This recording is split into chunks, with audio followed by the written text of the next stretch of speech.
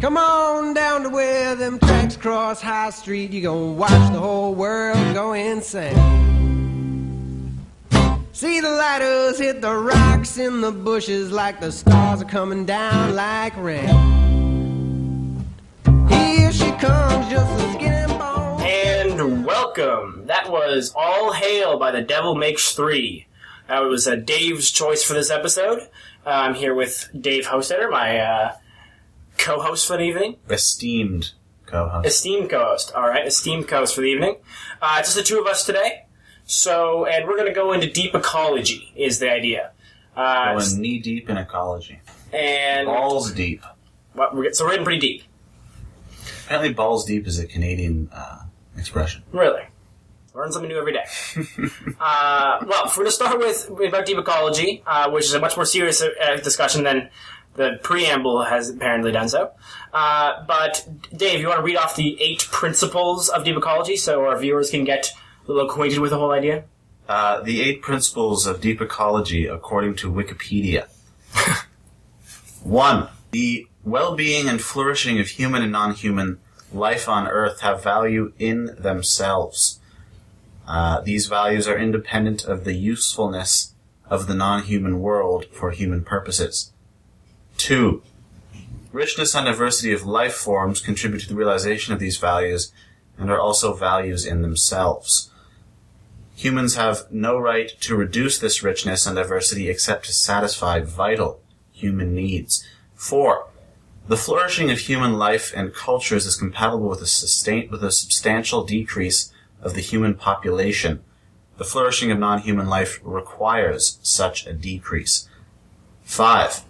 Present human interference with the non-human world is excessive, and the situation is rapidly worsening. 6. Policies must therefore be changed.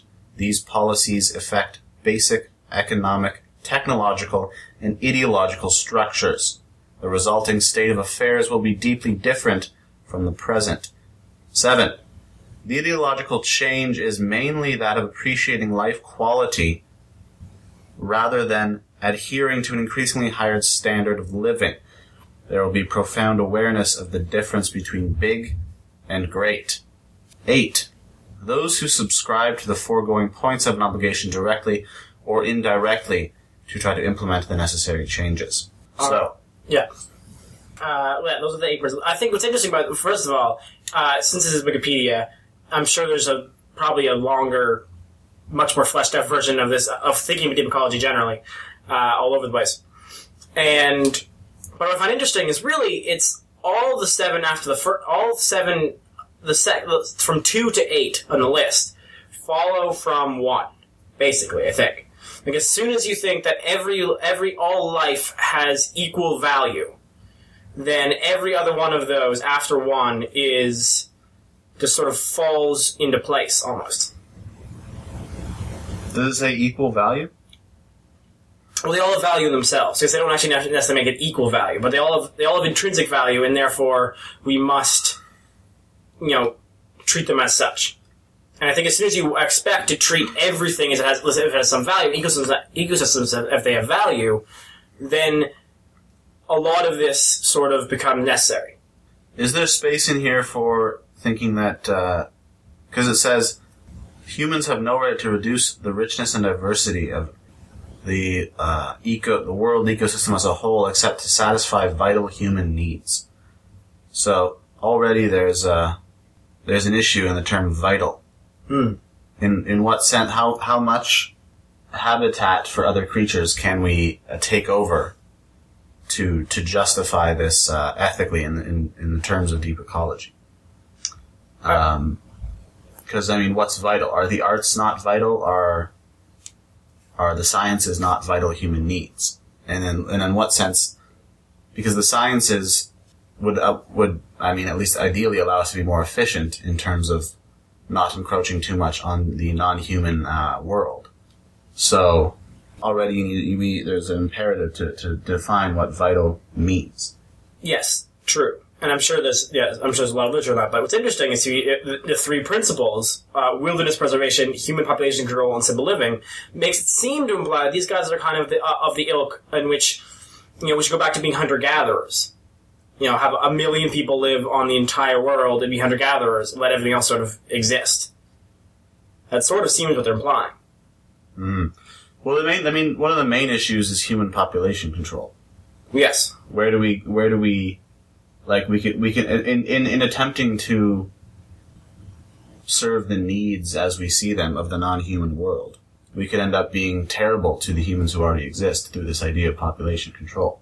Yes. It seems to require a very tight vice grip by the governing body to even implement the ideal of a deep ecological society. Yeah, and I think that's they try to get around that with their statement, with one of their principles. I believe it is 4. The flourishing of human life and cultures is compatible with a substantial decrease in human population, which is sort of just an assumption that's kind of thrown in there. Like, some of these, what's interesting about the principles are some of them are conclusions and some of them are presuppositions. And they sort of mix them in and out in their 8 principles. But population control, by far, is one of the more interesting things to me. Actually, it's not actually. It itself isn't interesting. The debate it causes and the fights that are created out of it are interesting to me. Because there's a whole camp which I've come across, which think that everything we're doing is useless unless you deal with population increases. And then there's another whole camp, which I sort of subscribe to, which basically thinks that human population is solving itself. But even then, but what's funny about that is I'm sure that the deep ecology thinkers, it sounds like it's not that they just want us to stop growing. They want there to be a massive decrease in population. Mm-hmm. Like, they want to see, billions of people be wiped off the earth. Or at least, maybe grandfathered off the earth. Mm-hmm. Which is it's hard to sort of ethically defend that unless you're really taking this sort of... It depends on what quality of life we're talking about. Yes. But if you think that there are way too many people and we're encroaching on the planet, we could have the same number of people encroach a lot less on the planet if we all lived much more density and less resource use per person, at least in the Western world. Mm-hmm. Average resource use. Right. I mean, I don't know, I sort of feel that to be any type of environmentalist, you have to ascribe to some type of principles of deep ecology. Why? Well, I mean, I suppose just the idea that human life requires non-human life. And the quality of human life is, in some sense, determined by the quality of non-human life in terms of the whole larger ecosystem of the Earth. Right. But you can have, that can be very anthropocentric. Like, if you only give you can be an environmentalist while only giving value to things that have value for humans because of, if we don't do enough, we're fucked. Yeah. I mean, that's why I think even in terms of a secular society, I think it's impossible to have any environmental concern or value or placing value. It's impossible to have a non-anthropocentric view as a secular society. Because even if we're thinking of other species having value in and of themselves, unless that comes from some sort of, I guess, greater possible perspective that's beyond the human, which would have to be in some sense spiritual, then all you're saying is that I think, as a human, I think that species has value because I think it's beautiful and, right, it's always coming from a human perspective. And it seems impossible without bringing in some type of greater type of being or thought beyond the perspective of the species that you belong to. Then you're just using your own species-centric terms to define the worth of another species. I mean, which is why I think it makes a lot of sense that deep ecologists are sort of like they turn to sort of pantheists, so that they think of it as also a type of spirituality. But can you not have reverence for life in and of itself without having any spirituality? I know the word reverence usually implies spirituality, but I don't know if it's necessary. What's reverence for life, though? It's always a merely human reverence for life. And then it's like, as a human in my humanistic terms, that life is also worthy of existing without my encroaching on it. But then, if you think that way, or if you take the idea that anything that's seen through the human lens is given value because of humanity, then no matter however you look at it, you're always doing that. Yeah, exactly. So even with spirituality. No, because that tries to bring everything into a single communion of being, in which you're thinking about just as creatures existing as such and being, as participating in capital B being. And that's what they have, that's what gives them value. You think of sort of potentially a panpsychism, which is that everything has an aspect of consciousness in it. So like every bit of matter or materiality is built of some types of an inherent type of being, which is sort of self-conscious. Because, I mean, the idea is that science, like as a materialist, the idea is that science tells you what the world is.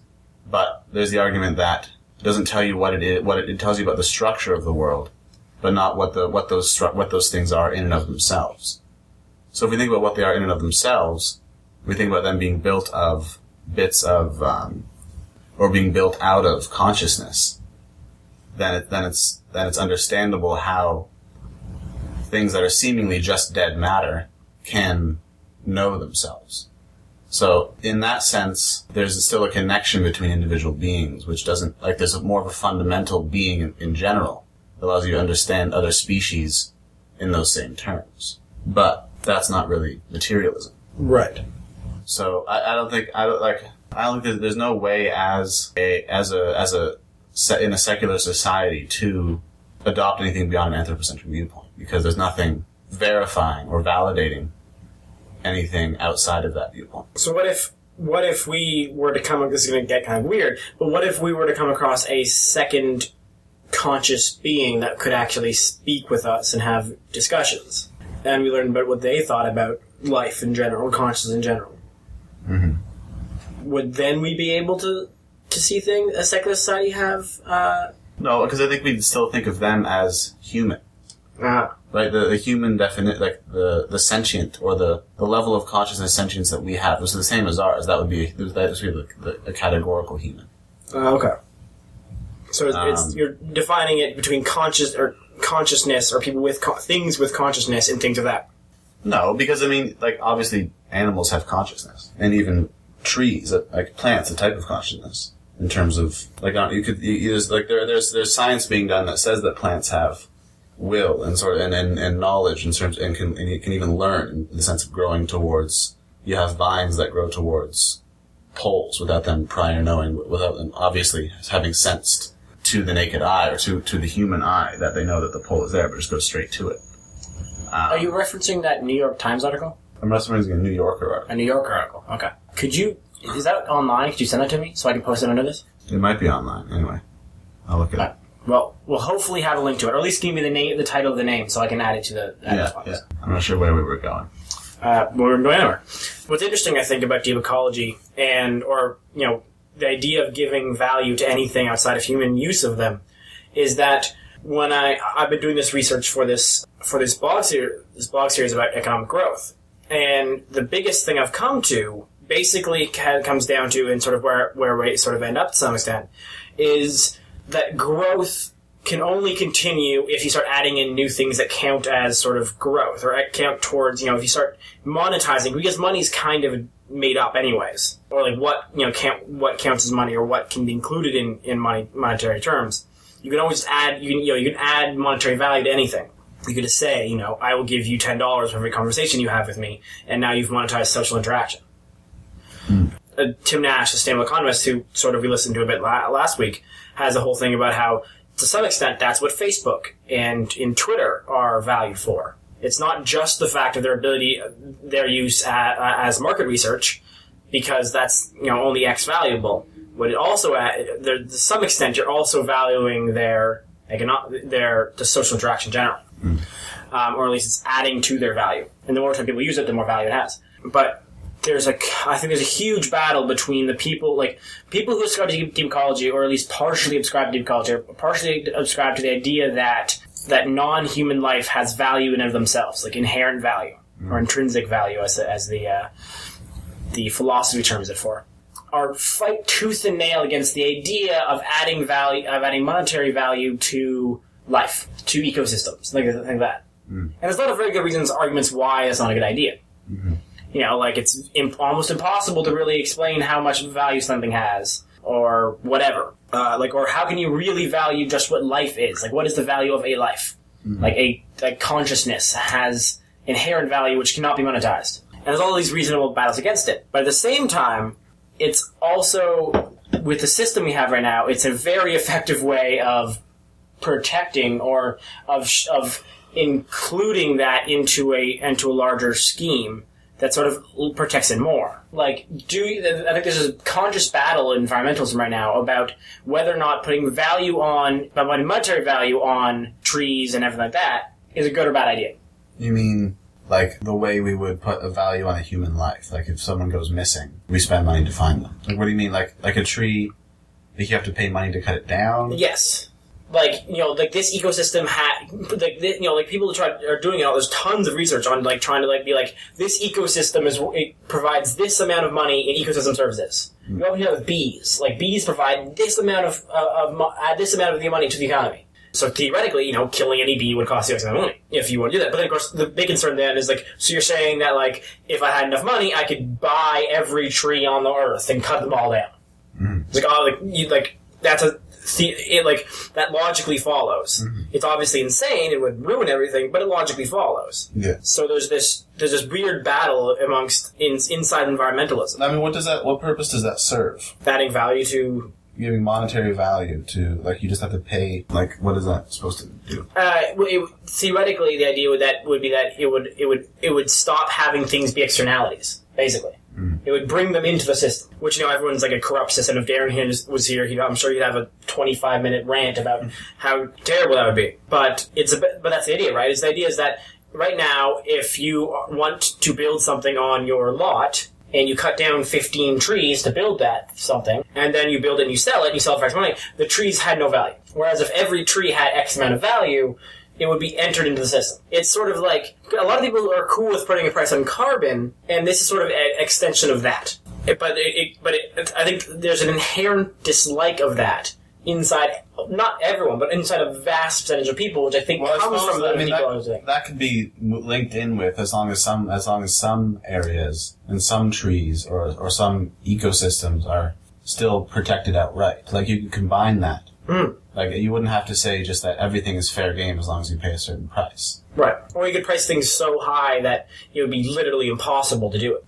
For sure. And I think that's definitely, if you talk to an economist who wanted to do this, I'm sure that's how they would go about it. I'm sure they wouldn't say everything as price, but it's a way to sort of bring things into the system. But I think the reaction against it comes from the fact that because they want to say that it has a spiritual value. Exactly. But, I mean, there's already a whole problem of human lives don't even have equal value. Right. That's not even something we say that humans individually have equal inherent value in and of themselves, but that's simply not the case, or we don't act as if that's the case. Well, and from an economic standpoint, it isn't the case. No. There's just no way around it. Yeah. A quick side on that, there's actually a movie coming out soon that is on I think it's the Bhopal disaster? It's pronounced Bhopal. Where basically it was a chemical company, which has this crazy name. All these chemical all the companies that are just often, but not all, but a bunch of the chemical companies that are doing terrible, terrible things, really got to think of having a less insanely evil sounding name.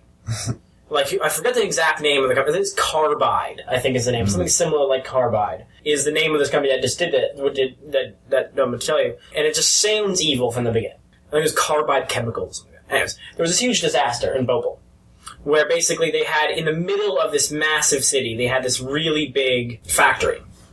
And they just were sort of lax on all the information. They were sort of going around. They ignored warning signs. And then eventually, I don't know if it was cyanide or it was something like cyanide, this got released into the town and killed, I think it was 10,000 people. Just devastated this town. And in the lawsuit that followed up against it, Carbide or whatever something's a Carbide chemicals had to pay $100 per person. Wow. $100. To who? The relatives of the dead people. $100? $100. Where's Bhopal? India.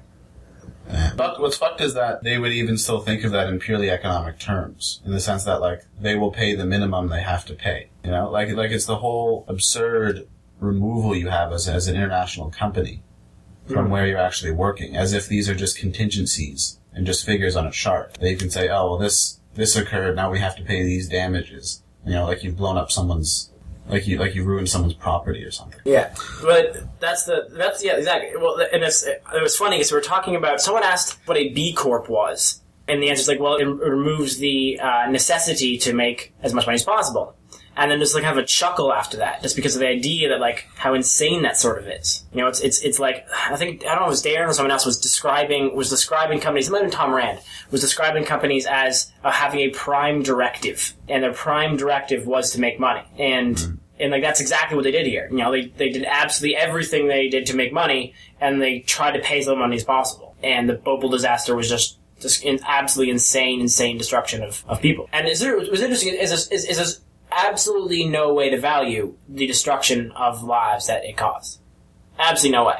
They have, and I think that's the inherent negativity you get around people trying to put values on nature or on any life at all, because of things like this. Because you get, you know, as soon as you do that, then it's like, oh, we can kill 10,000 people and harm hundreds of thousands more.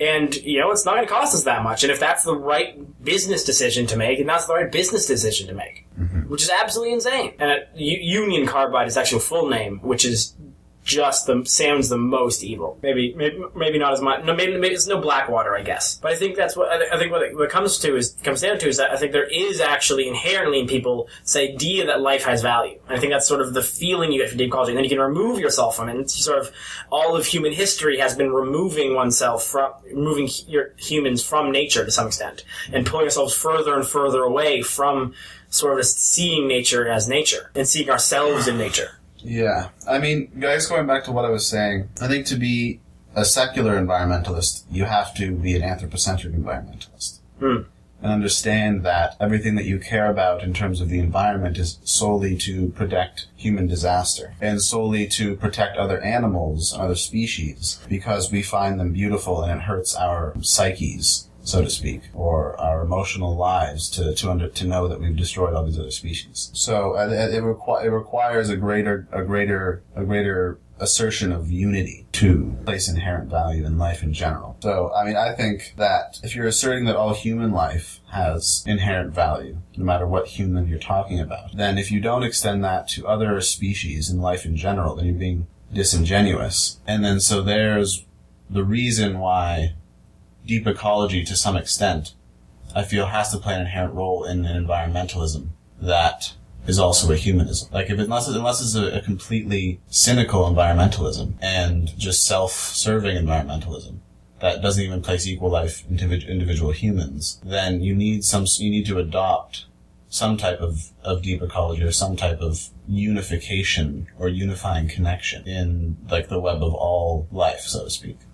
Like, there can be people who do very good things for the environment, but unless they either have to think that it's every man for themselves, and they're only doing this to protect whatever limited idea they have of their responsibility to their own lineage, or else they adopt a whole holistic view of the inherent ethical integrity of all living things, and thus ecosystems, and thus inanimate nature.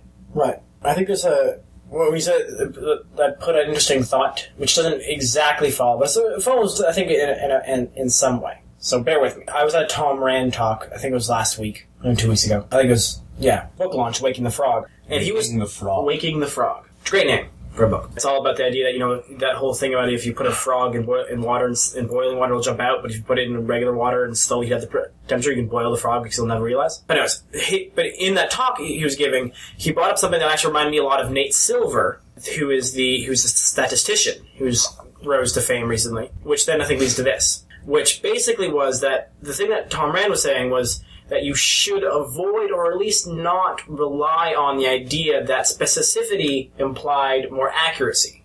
Because you're saying specificity? Yeah. So saying that, you know, we're going to get 2 degrees global warming by 2045, and that will cause this, and this, and all these bad things will happen. And then, you know, by 2030, we'll get something else happen, 2070, blah, blah, blah. That can be as specific as you want, but it's actually more accurate to say, we don't entirely know, this is sort of how close we can get, or something to get, and leave it at that. But that doesn't move people. That doesn't move people necessarily, but the point what I find interesting about it is that that's very much mirrors what Nate Silver was saying in his book, that I read, Signal the Noise, which was basically all about Bayesian theory and Bayesian statistics, which also sort of has the idea that you should sort of try to stay out of specific numbers and just give feelings, and that's kind of like where you should go to keep things most accurate. And that by adding specificity, you actually are more likely to be wrong, or you're actually getting more wrong the more specific you get. And how I think it connects to this discussion we're having now is the idea that if people sort of accept the idea that we know that there's value in nature and value in a specific way, but refuse to sort of get sucked into the trouble of explaining why, you could end up being more accurate than if you sort of have to try to get down to why. Because we don't know why in many ways. Like, you can come up with theories, but, if we don't understand consciousness really well enough to really state to the extent of which consciousness exists in other beings. Like, we know a lot about it, but I don't know if we really could say, like, pigs have 78% of the consciousness that we have. Because human consciousness feels very much like it's either an on or off thing. It feels like either you're conscious or you're an automaton. Sort of the idea of like when you go blackout drunk. Well, I mean, I don't know. Like, I think there are things that you can remember, or unless you could suggest that it's impossible to remember things that you're doing when you were doing them automatically. But there are things that we do daily automatically, and so I think we fluctuate between levels of consciousness, even within a single day or constantly. Right. That makes sense. But even then, like, how could you like? I don't think we understand. I don't know if you understand. Like, and then. Is the parts of being more conscious more valuable than the unconscious parts? Very likely. But then again... valuable in what sense? Well, again, that's another question. And what I'm just trying to get at is the idea that perhaps it's actually better and smarter and more real and more accurate as humans to accept that we sort of... honestly, what's funny about it is it ends up being sounding a little spiritual, but I don't think it has to be. But except we don't understand everything. And to sort of go on the knowledge that we know as much as we know, and as far as we can say. I don't want to say faith, but that's the idea. Except that we have some understanding of some things. And I think there's an interesting discussion. Like, I don't know how strongly that connects to the whole back into sort of the other ways, or if there's a reason why those things get beyond the fact that it's just better humans should stop relying on specificity to think that that's actually important, or that it goes down to the idea that whether or not how humans should see themselves. Should we see ourselves as as the way for the universe to know itself, which is arguably the biggest praise humanity could give itself? Well, it's sort of absurd too, like as if a dog doesn't really know itself at all, Like, what does a dog know? The universe. Like, through life, well, I mean, it knows relatively as much as we do. Like, a dog knows its universe, just like we know our universe. Right. Just like something else knows, like if you posit greater beings than humans, just like they know their universe. Just like ants know theirs. So, even before humans and so-called human consciousness, or the consciousness revolution, life in general, even motion, like, what is it for, like, the Big Bang to occur without anything saying that's the Big Bang, that's occurring? There's still motion, there's still matter, there's still things playing out. And in that sense, there's still intentionality, there's still aboutness. So if there's intentionality, then you have to think of a type of consciousness. I feel as though it's impossible to even think of the Big Bang, or anything for that matter, outside of the perspective of consciousness. Because then if you're thinking about inert matter, you're still thinking about something. Like, you're thinking as if you're thinking of a rock existing with no humans, with nothing to observe it. You're still thinking of the rock existing. So it's impossible to think of anything even outside of the perspective of consciousness. So if we think of the Big Bang, we already have to assert a type of prior intentionality or aboutness in that very, say, non-sentient, or you'd have to say it was sentient, occurrence. I mean, I feel like you could think about trying to... Are you going to say something? No. You can think about trying to understand why we care about life that's not human. Like, you could say that we just do and we don't understand it and that's that. Right. But you can also attempt to understand it, like, if you're positing the ineffable as an explanation. I think you can discuss the ineffable through contradictory language, in the sense that, which is language that negates itself even as it's forming itself. So you'd say that meaning inheres in unmeaning. And that's sort of how you understand the larger world outside of human language and human logic and human understanding. Through a dichotomy that can't be solved. Through oxymorons, basically. Not necessarily oxymoronic, but I mean, I guess just the sense that, because if you think about not being able to understand a dog beyond the position of human consciousness, then any attempt at that is always a negation of itself as it's moving, right? Because human language is always human language. So there's potentially a type of way of understanding the ineffable with language that is negating itself, which potentially is a type of faith.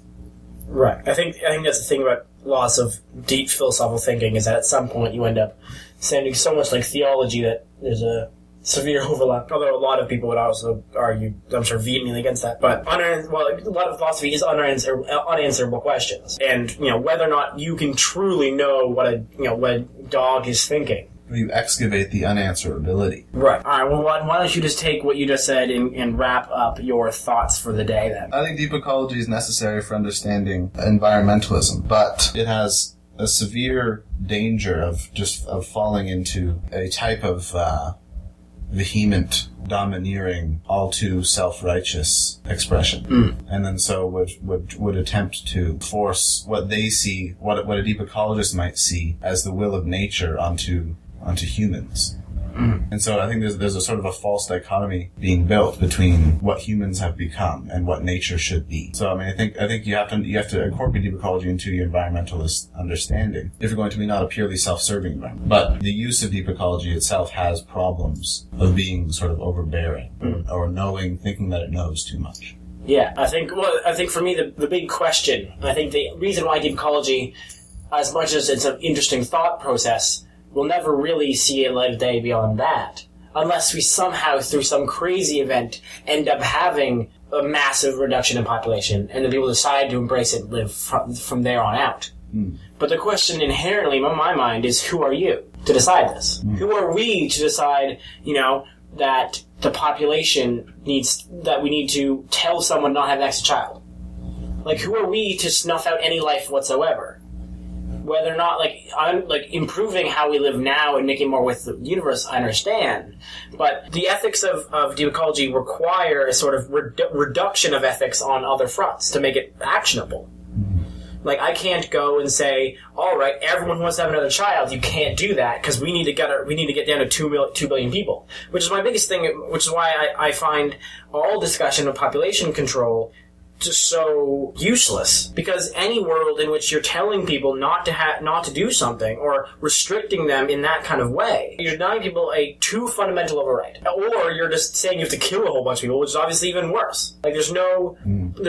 I wrote something back in response to people about sort of this. There's that whole similar deep ecology. You get this whole technophile set of environmentalists who want to live in bubbles of super highly well done machines, basically. Sorry. I was going to say, there's a whole danger of falling into lifeboat ethics. Right. In those senses. Like, those with the technology do, and those without suffer. Yes, exactly. And I think that's probably deep ecology, is that if you personally want to not harm anyone and live a very simple life, that's cool. But to force a life like that on everyone else, and to demand that population does not continue, is putting a demand on humanity and other humans that you have no right to do. Which I think is you're telling them they can't self-actualize, basically. Or they have to self-actualize in the way that you personally think is necessary. And regardless of how fact-based your opinion is, it's still incredibly, incredibly difficult ethical situation to be in, to put yourself in and put humanity in. Well, essentially I feel like you'd have to embrace a type of morality over ethics. You impose rules instead of trying to think about ethics as a larger scheme. Yeah. So I don't know if we really have a wrap-up or a thought. I had my wrap-up. Yeah, you had a good wrap-up, it's true. So I'll try to wrap something up here. I think deep ecology is one of those things that is, perhaps my wrap-up should have been what I said a while ago, which is the idea that deep ecology, I think, is valuable in the idea that we should really actually see every living thing as having inherent value. I think that is the thing. I think, but once you get beyond that, you get into some very murky waters and some very difficult decisions which no single human can enforce on the rest of the world. If you disagree, send us a comment. Unless there's a universal revolution in consciousness. Right. Yes. So if you want to start that, by all means, go for it, world. But anyways, you wanna say the name of the song? Do we play that? Yeah, so here is All Hail by The Devil Makes Three. Play us out. Come on down to where them tracks cross High Street. You gonna watch the whole world go insane. See the lighters hit the rocks in the bushes like the stars are coming down like rain.